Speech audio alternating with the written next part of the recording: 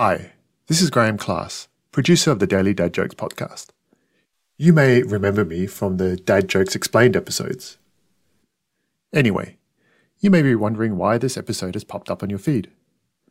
I'm hosting a new podcast called Technically Speaking, an Intel podcast, which, in its debut season, will be exploring the expanding role of AI in our society. I think you'll find it interesting.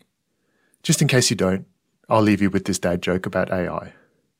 Why did the AI-powered scarecrow win the Nobel Prize? Because he was outstanding in his field. When a lot of us think of farming, it reminds us of simpler times, and perhaps it feels like one of the remaining industries exempt from the influences of the modern tech world. But imagine a world where the success of your family's farm crop yield is access to AI tools. There's so much labour and effort that goes into maintaining a farm, especially when farmers have to anticipate unpredictable weather patterns and unprecedented seasons brought on by climate change. Plants, like humans, are living things with millions of tiny organisms, both attacking and assisting their life cycle. Some threats to crop life are smaller than the human eye can see, and when not addressed, the results can be disastrous to local economies. But what if AI could solve the problem? Giving eyes and access to where farmers cannot reach, AI protects crops and the economy from the threat of microbial pests, resulting in a more prosperous tomorrow. Hey there, I'm Graeme Klass, and this is Technically Speaking, an Intel podcast. The show is dedicated to highlighting the way technology is revolutionising the way we live, work, and move. In every episode, we'll connect with innovators in areas like artificial intelligence to better understand the human-centred technology they've developed. There has always been a disconnect between nature and technology. However, today there's a lot of science and technology at the core of modern farming. And we're not talking about GMOs. One of the biggest issues in agriculture is environmental threats. Farmers struggle with protecting crops from diseases and pests without using tools that could adversely affect consumers. AI has been instrumental in helping farmers detect pests before infestations occur and result in huge crop loss. But before we get into exactly how it all works, I want to introduce our guests. In 2017, Rishikesh Amit Nayak's family farm in India saw 90% crop loss due to pest infestation. After partnering with a fellow student, Niharika Haridas, the two mechatronics, robotics, and automation engineering students found a way to use AI to develop a method that could detect crop pests through thermal imaging. This system, called Kishan No, has been proven effective and very affordable to local farmers. Rishikesh and Erika, thanks for being here. Such a pleasure to be here, Graeme. Thank you for the invitation. We're also joined by Shrita Karuna, Intel's Director of Government Partnerships and Initiatives for Japan and the Asia Pacific. Shrita has over 23 years of experience creating trusted government relationships and fostering government programs that encourage the implementation of modern science into the workforce. Plus, she was instrumental in helping Kishan No grow as a farming tactic across the region. Welcome, Shrita. Thank you, Graeme. Such a pleasure being here. So let's start at the beginning, a very interesting story around Rishikesh. Could you tell a little bit about the problem that your family and other farmers experienced back in 2017? In India particularly, it's an agriculture country. So more than 70% of the people do agriculture as their own major occupation. In 2017, my father's grandfather was completely invested into agricultural farming. And during that time, in Odisha particularly, there was a plant pest attack that couldn't be identified for a longer period of time. And that resulted in a lot of crop losses, and hectares of land was just lost because of an unidentified pest. Personally, we saw a lot of farmer suicides in our own village. And that was the major reason when I thought, okay, I do have a background of engineering, I do have a background of robotics. So why not to create something for our own farmers? And being part of that family where we do farming in our parental side, I was just touched with that fact that, okay, I need to do something for the farmers. In Rishikesh's village alone, there were 4 farmers who took their lives as a result of the devastated crop, and his family saw a 90% crop loss that year. The infestation was so devastating to their livelihood, his family considered leaving farming altogether, and to make matters worse, the problem was difficult to identify and trace. Before we get into the actual details of how you solved it, Niharika, how did you get involved in the project? I decided to pursue mechatronics and automation at VIT Chennai out of a sheer passion for robotics as a 12th grader. So I came across the work that many companies like Boston Dynamics were doing at that point. Yes. And exactly, right? The Spot robot, of course. And I was just enthralled with potential that it held. Like, it was like, oh my God, this could change humanity. And I was like, I need to do something in this space. I wanted to help people with this new technology. And that's how I went to VIT Chennai. And that's where I met Rishikesh. And we started talking and we were talking about this project. And I was like, that's amazing that let me contribute to it as well. And that's how we started collaborating on the project. And then we participated in the inaugural Intel AI Global Impact Festival. And the rest is history. We had a wonderful time. And the support that we have gotten from Intel for it as well has been phenomenal. And that's the reason that Kishano is at the place where it is right now. Excellent. So now's the $64,000 question is, how does the Kishano work?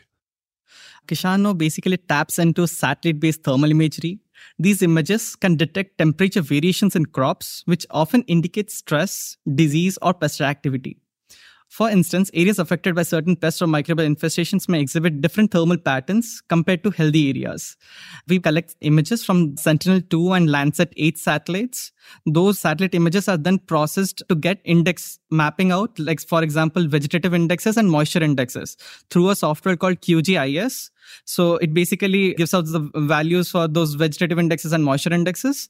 And these gathered thermal imagery is processed using AI algorithms, where we've processed the images first into the OpenVINO platform, and we get a deblurred image for better accuracy of training of the models.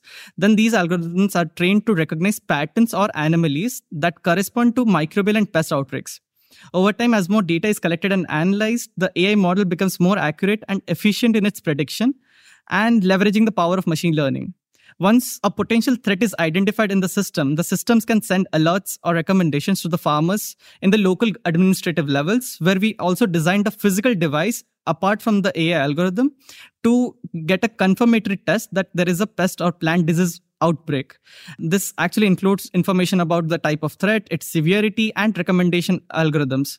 This proactive approach helps farmers to take actions before the problem becomes widespread and saving both time and resources. I'd like to talk about Intel OpenVINO a little bit. So quickly, just to inform our audience, Intel OpenVINO is a cross-platform toolkit developed by Intel that deploys deep learning models on visual datasets, helping computers better recognize and process images to inform decision-making. But I'm curious, as someone who's just as interested in what didn't work as opposed to what ultimately does, why did you decide to use Intel OpenVINO? Were there other methods you tried first? So we did try a lot of techniques, and we found that OpenVINO worked perfectly with our project, especially with the goal that we were trying to achieve. So we saw that the hardware requirements as well as the software requirements did completely match. Also, we had mentorship from Intel, and we were able to properly and in a better way adapt those systems to our project. And that's the reason we chose OpenVINO. We actually tried to deblur images through some deep learning algorithms, but those algorithms was actually not satisfying the accuracy that we actually wanted. So OpenVINO just suited out the case perfectly. One thing I'm interested in is the pests that were being detected. Am I right in saying that it had a unique thermal signature? Yeah. And how did you discover that? In 2017, once we identified the problem, we actually tried to create a physical device through a thermal camera setup and microprocessors.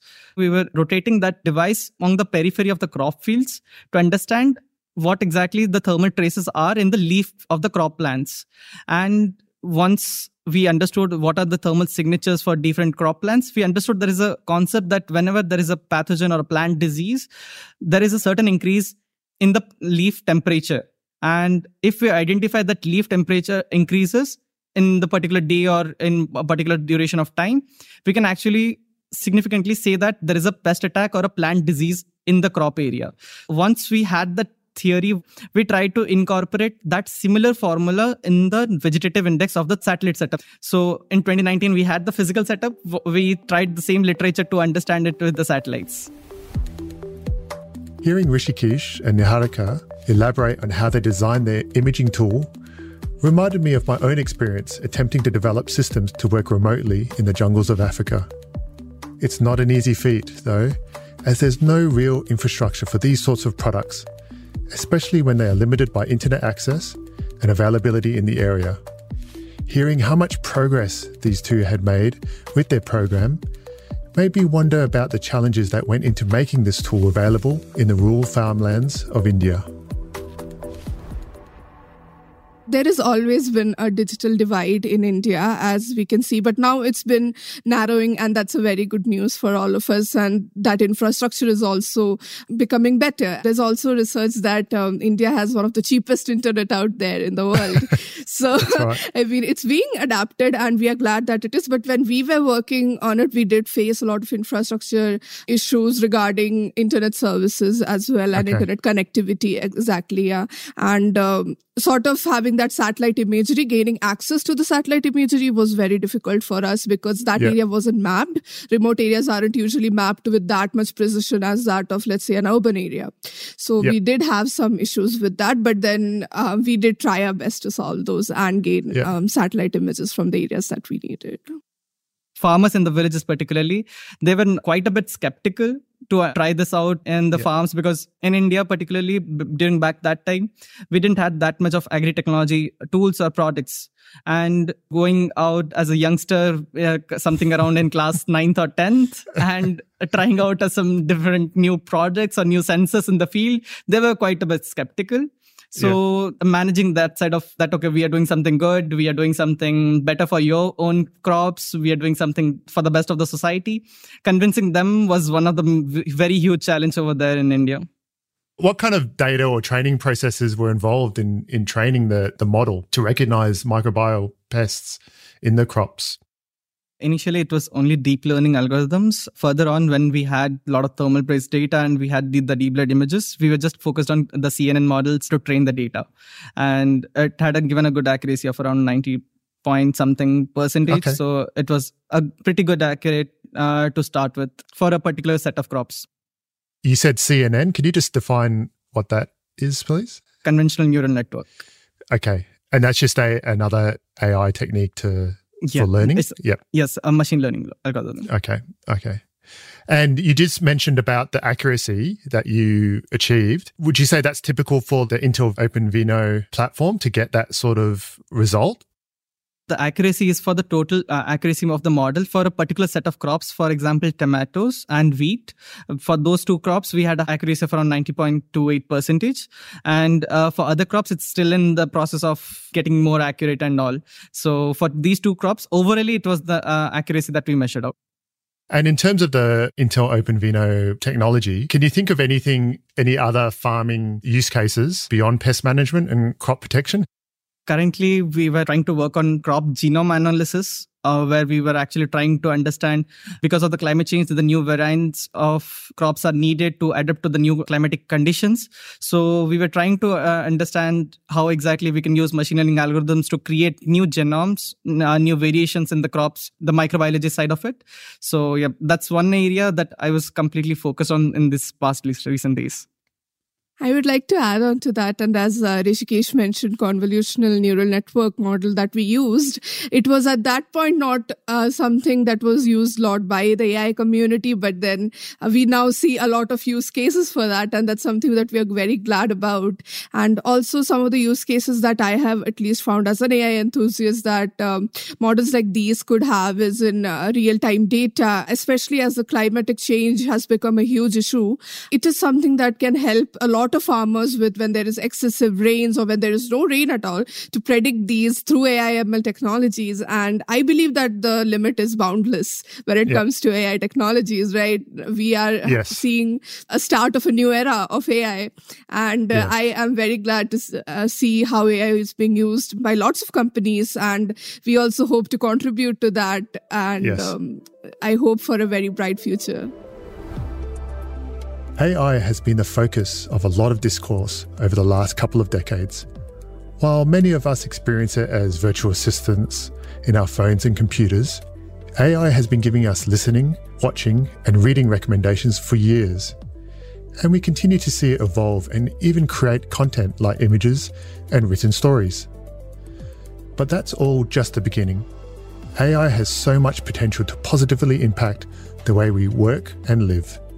It can be used to detect new variants and threats in agriculture brought on by climate change conditions. The Intel OpenVINO technology played an essential role in this, providing higher accuracy for detection. I'd just like to switch a little bit to the agribusiness side of things, and maybe I can get Shweta to comment on this. In terms of the Intel OpenVINO and its application here for pest detection, do you see it complementing other pest control methods in agriculture? And does it have the potential to replace pesticides and insecticides in farming?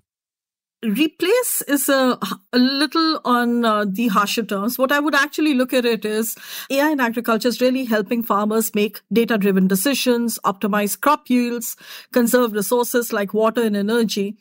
The challenge here is not just the solution part of it, it's also kind of encouraging next generation technologists, student innovators, to come together, look at the local problems like what Niharika and Rishikesh have done, and then create a solution using all the skills they've learned as part of their formal education, as well as part of being a part of Intel programs, the Intel Digital Readiness Program portfolio.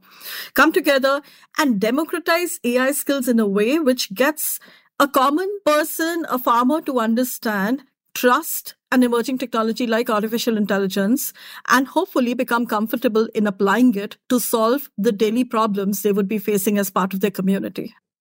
I love that term, democratization of technology. And I think that's ultimately what technology does, is get it more accessible and cheaper to get it to the far reaches of the world.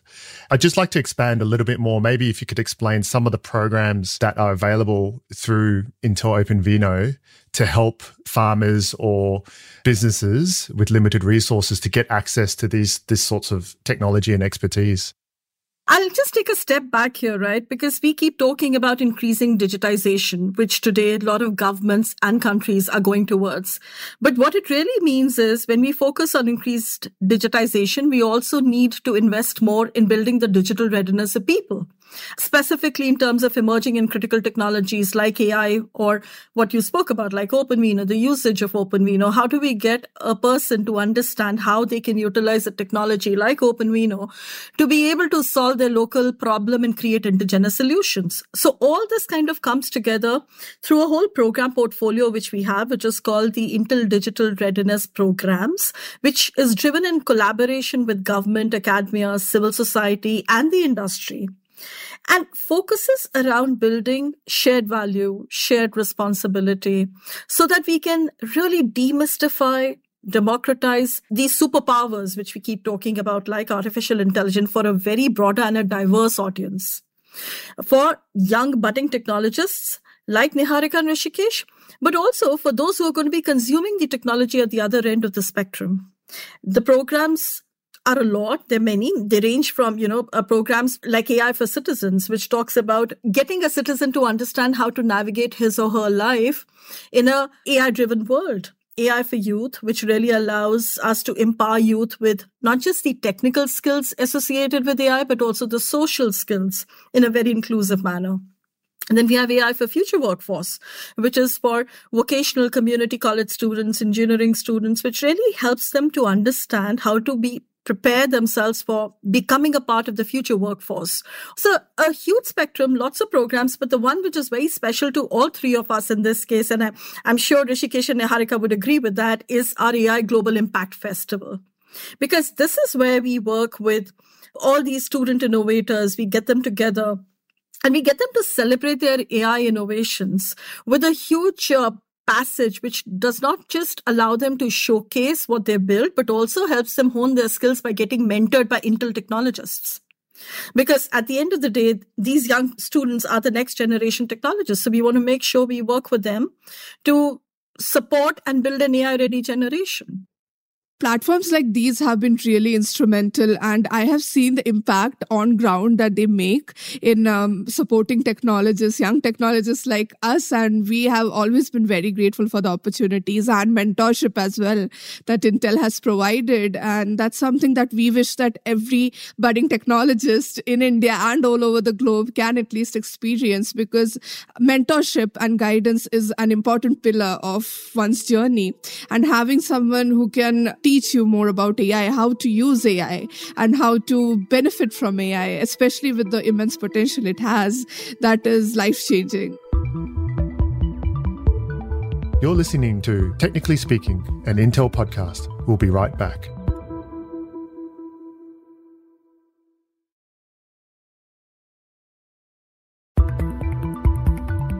Welcome back to Technically Speaking, an Intel podcast.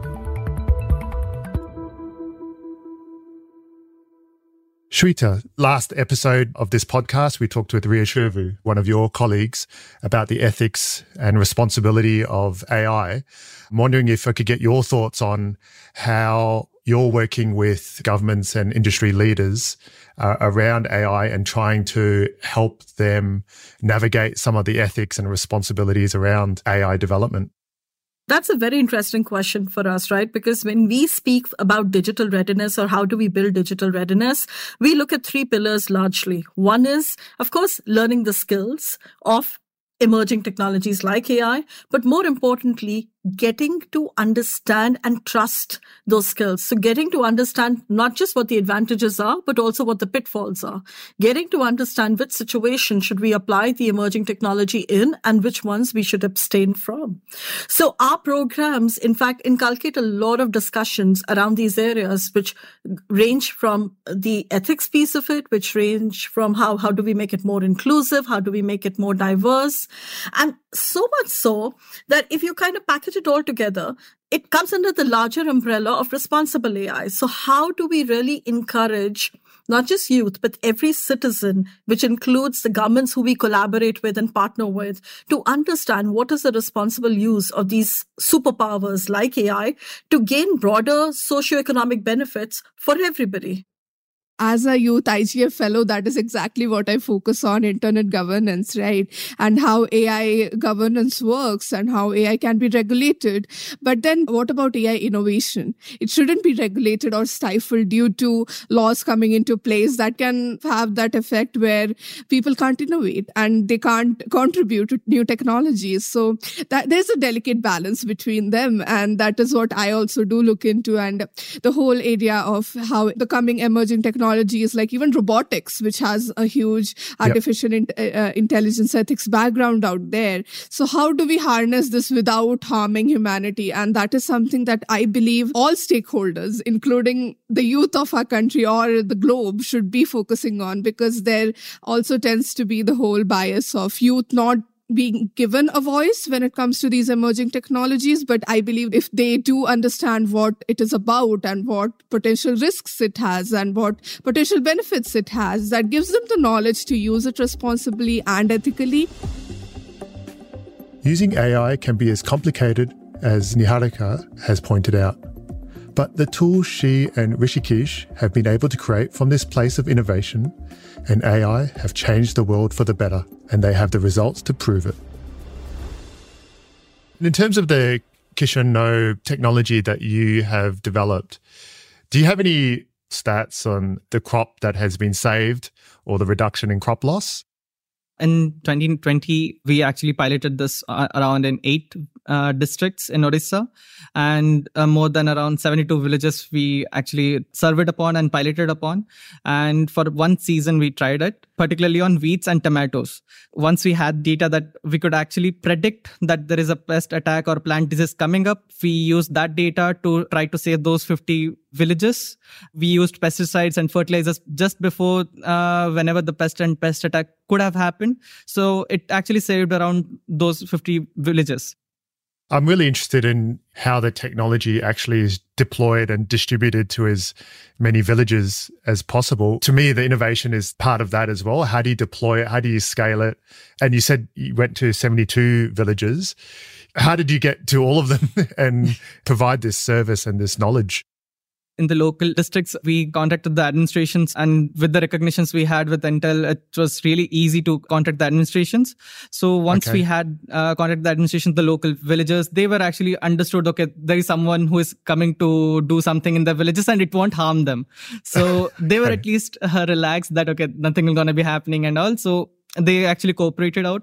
So we had to draw out the plots. We had to map it on the satellite software that we had, and it would actually give us a satellite-based crop image.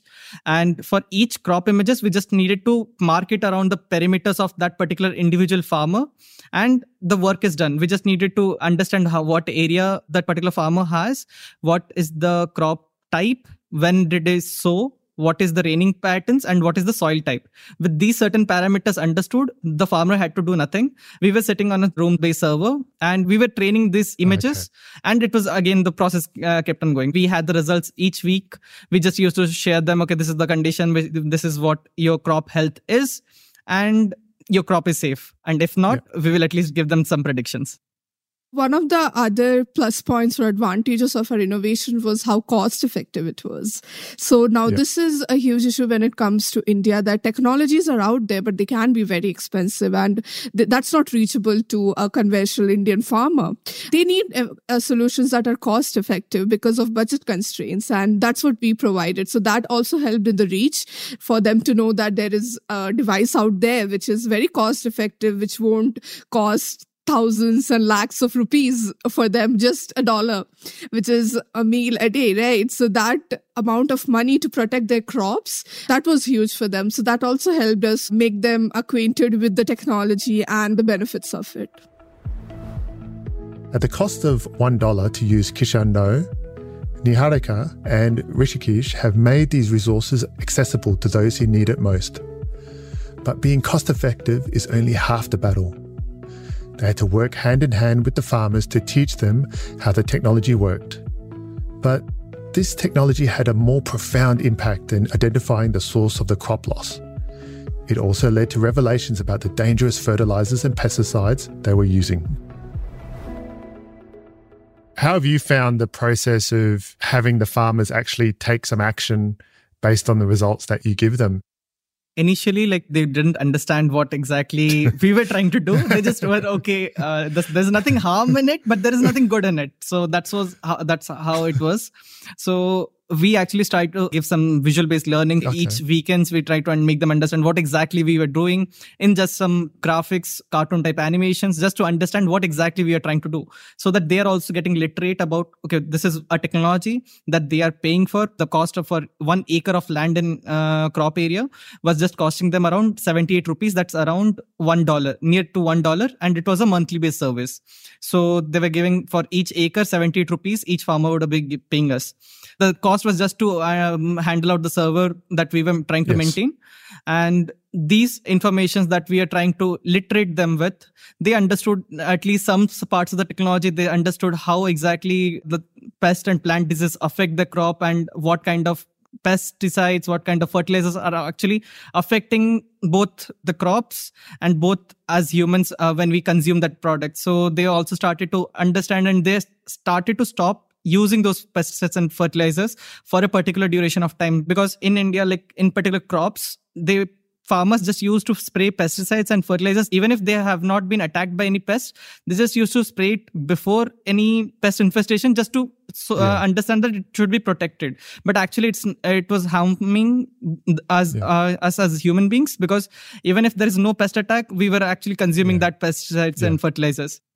It matters on how we present the data to farmers, and this also ties into the whole digital literacy programs that we wanted to run. And as Rishikesh mentioned, we were trying to present the data to them in a way that they could understand. As an individual and an AI impact enthusiast, I believe that having that AI accessible in regional languages is very important. And that is something that we try to incorporate as well. And even as Rishikesh mentioned, pesticides, when used unnecessarily, they do drive the costs also. So the farmers, if you do talk money, they do understand that, right? So you can say, all the pesticides that you have been using, you don't have to use those much. You can just use on the basis of the data that we are giving you, and that too in a very accessible form.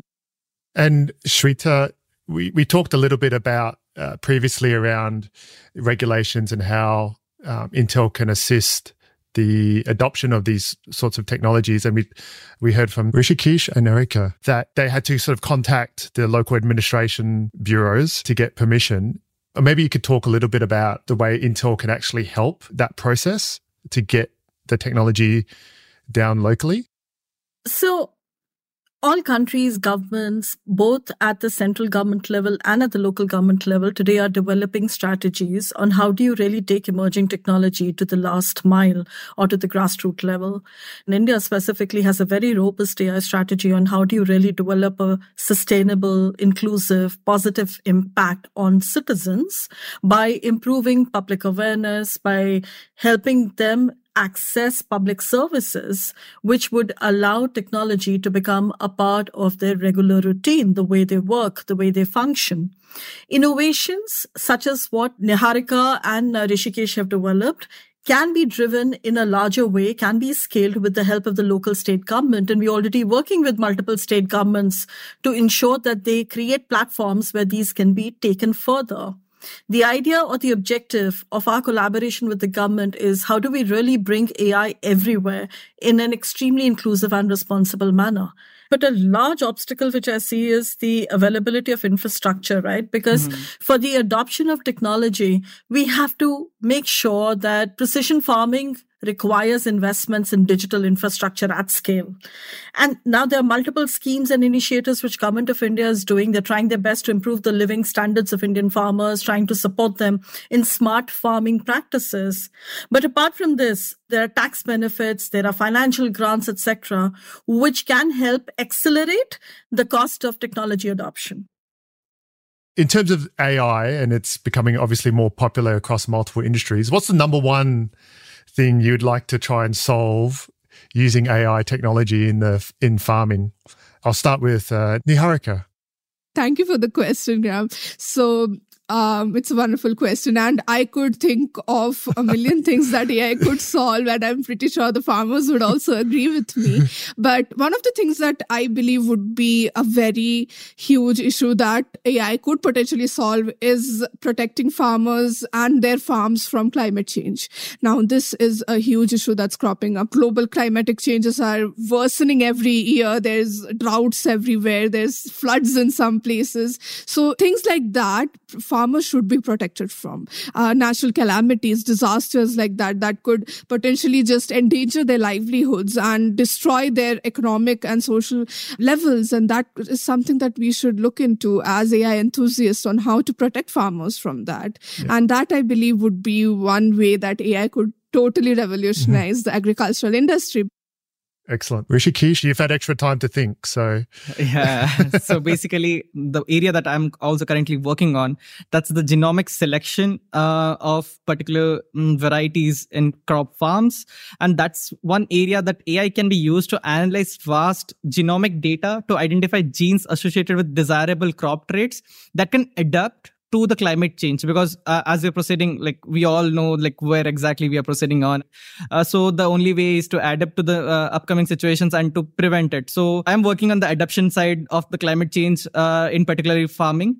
So we are trying to understand how this AI tools and AI can be used, machine learning algorithms can be used to understand this various genomic data and create new genomes that can actually accelerate breeding programs, resulting in crops that are more disease resistant, nutritious, and adaptable to changing climatic conditions. So that's one area that AI can be a very huge factor to revolutionize the farming sector. And Shweta, what's the number one area of AI technology you'd like to see? Actually focus on more sustainable and economical farming, which as a result provides or becomes climate smart farming. So that is where adoption of smart farming practices, right, which would really help grow India and the farmer and the community to which they belong. Excellent. Excellent. I would like to thank my guests, Rishikesh Amit Nayak, Shweta Karuna, and Niharika Haridas for joining me on this episode of Technically Speaking, an Intel podcast. This was a very enjoyable discussion for me, as I love talking with actual innovators, engineers and developers with boots on the ground, deploying technology and making a difference. What amazed me about their efforts was their use of the Intel OpenVINO platform and its seemingly casual use of it. It was only a few years ago that running machine learning and AI models was a massive undertaking. The Kishan No initiative that Rishikesh and Erika have developed is a testament to the ability for new AI tools like Intel OpenVINO to speed up the development and deployment of industry-changing technology. It was also important to understand the larger governmental impact on AI development. We heard from our guests the importance of ensuring that we strive to reduce any barriers to innovators from exploring, experimenting, and succeeding in their AI efforts. Democratization of technology by continually striving to reduce the cost of AI deployments through tools like Intel OpenVINO will be a boon not only to the remote villages of India, but also in the tallest skyscrapers of New York. Please join us on Tuesday, October 31st for the next episode of Technically Speaking, an Intel podcast.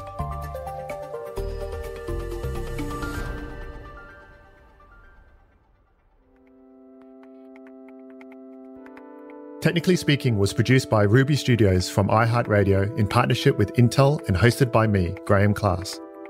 Our executive producer is Molly Sosha, our EP of post-production is James Foster, and our supervising producer is Nakia Swinton. This episode was edited by Ciara Spreen and written and produced by Tyree Rush.